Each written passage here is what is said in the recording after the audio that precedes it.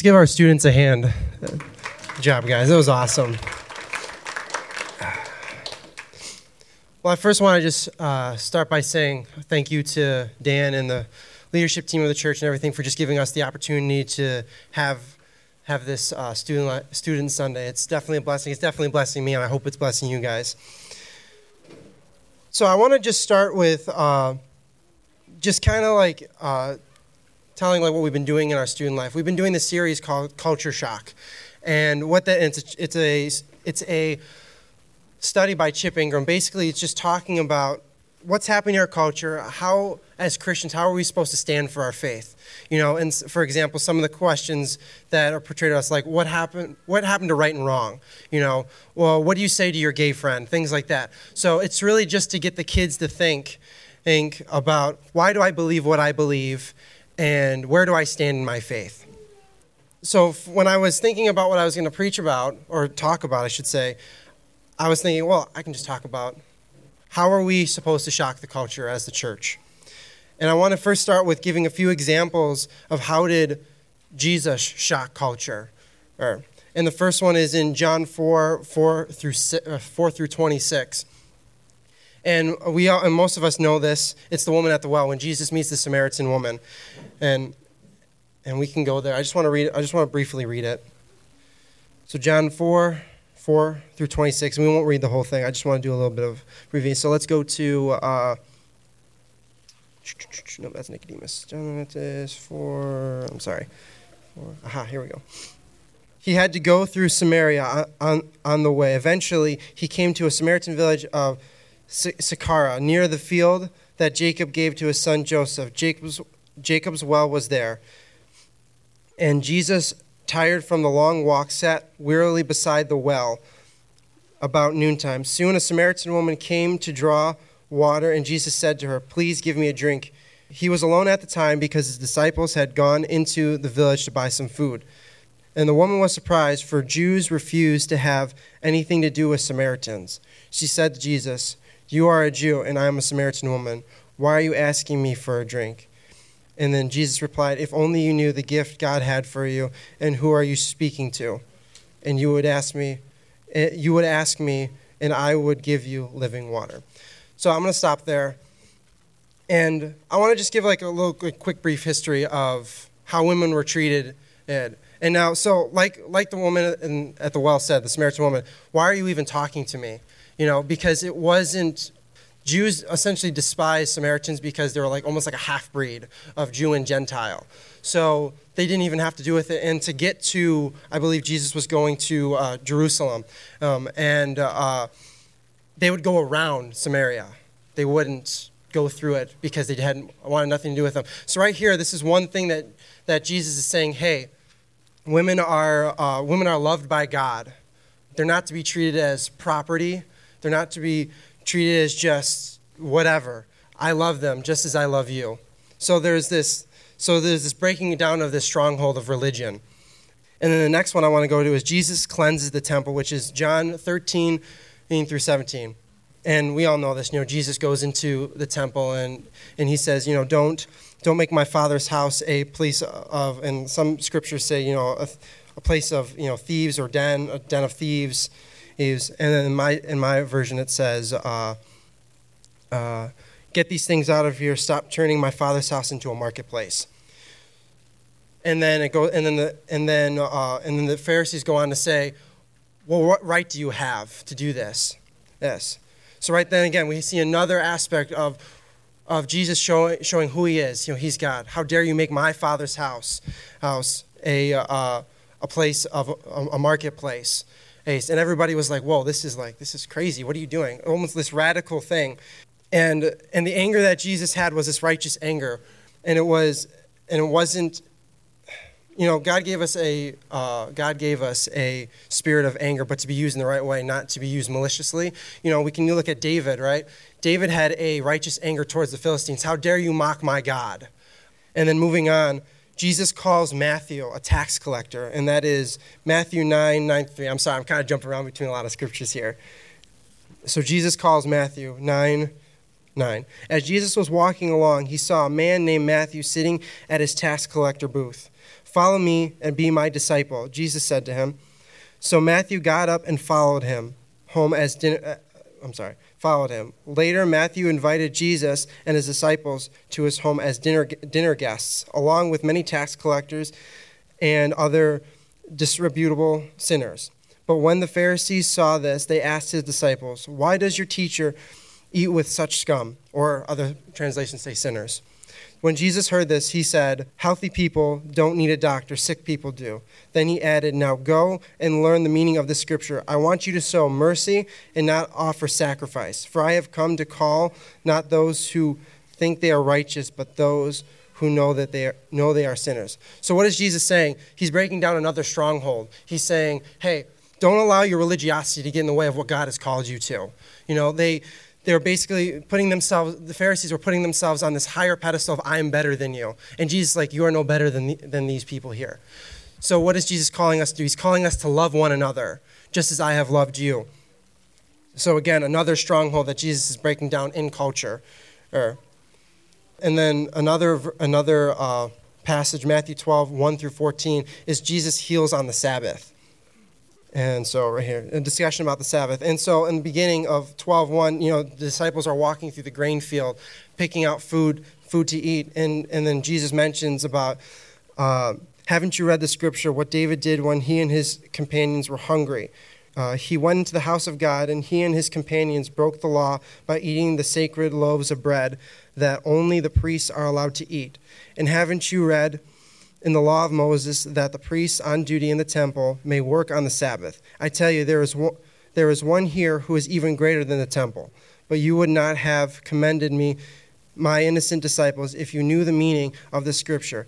I want you to show mercy and offer sacrifice, for the Son of Man is Lord, even over the Sabbath. And then we go on, and then the next part of that is Jesus heals on the Sabbath. And that's when he heals a lame man's hand. And I believe it's 12:11. And again, the Pharisees are saying, Then the Pharisees asked Jesus, does the law permit a person to work by healing on the Sabbath?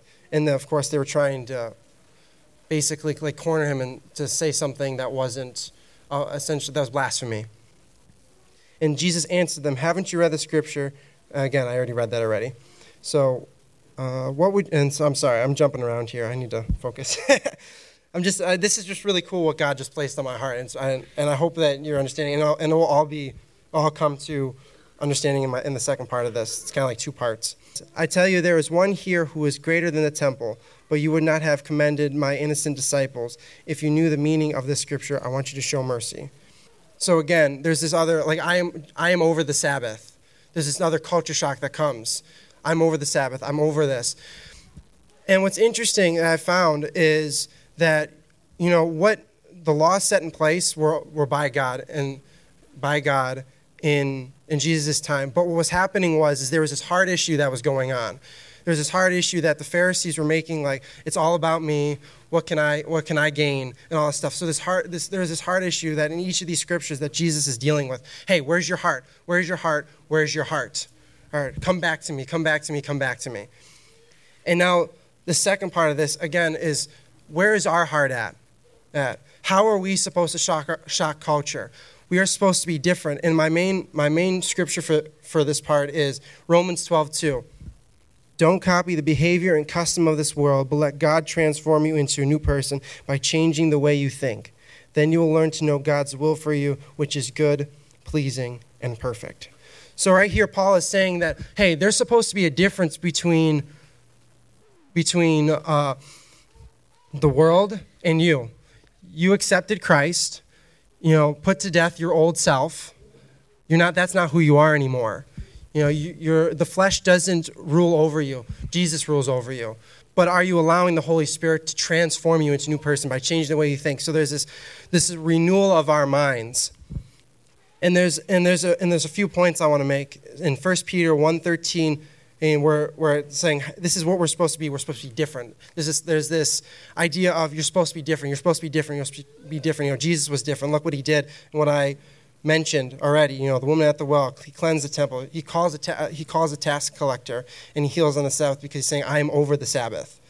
So in 1 Peter 1:13 through 25, it says, "So prepare your minds for action and exercise self-control. Put all your hope in the gracious salvation that will come to you when Jesus is revealed to the world.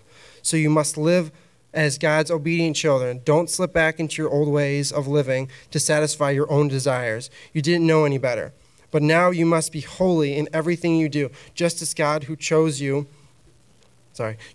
is holy. For the scriptures say you must be holy, for I am holy."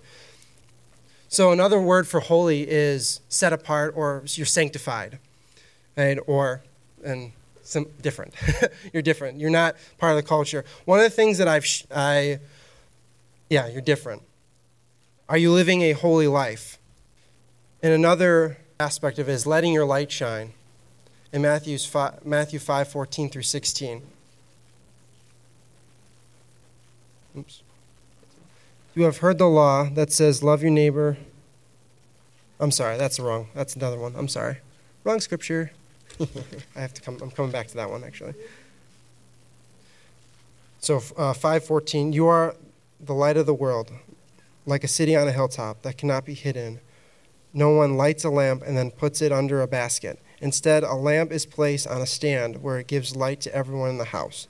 In the same way, let your good deeds shine out for all to see, so that everyone will praise your heavenly Father." So what does that mean? It's saying that you have this light that burns inside of you. And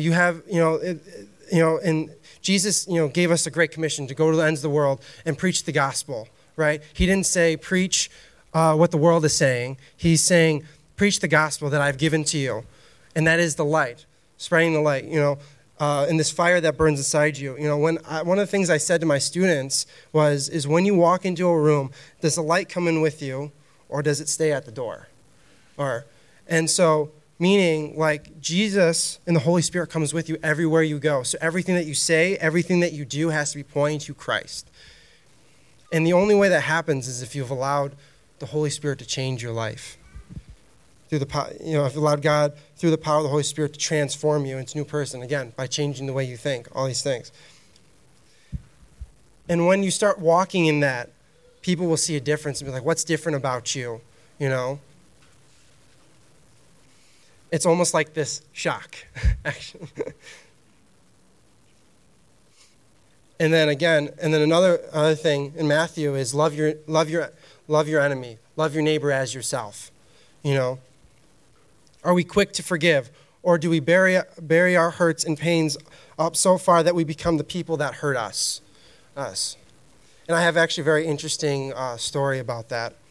My cousin was over, and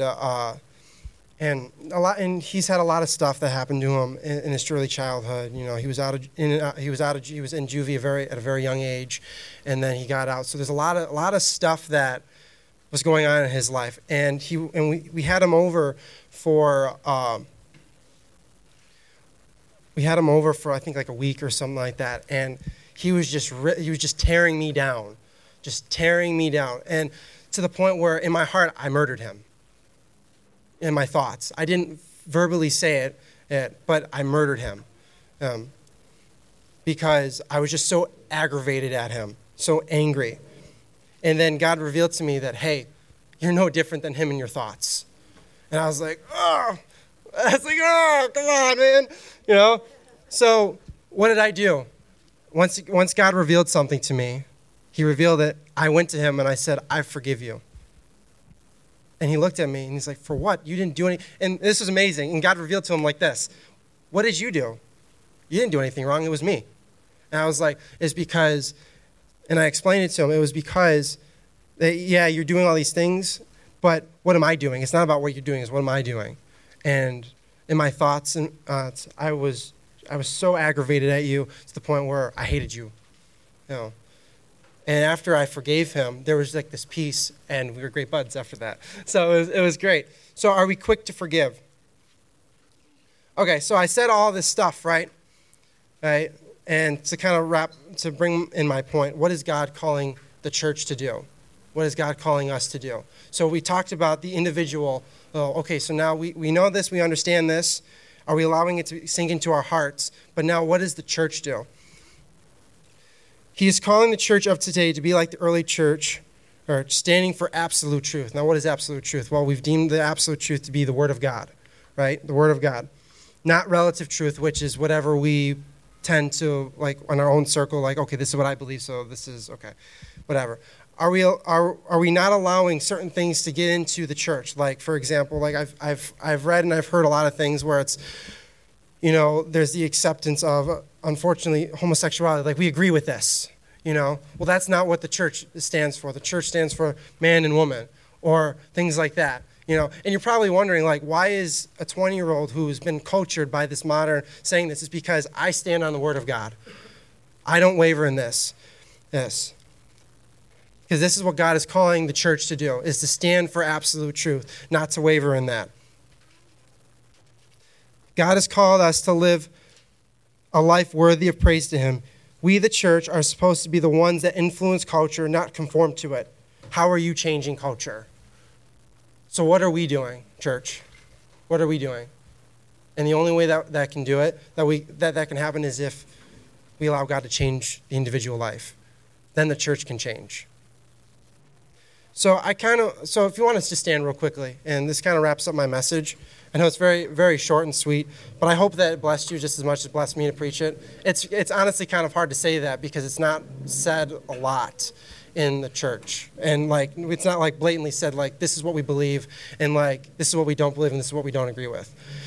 So I want to give like a quick altar call, and Daryl, if you want to come up, and we're going to get into communion real quickly, but I want to give an altar call.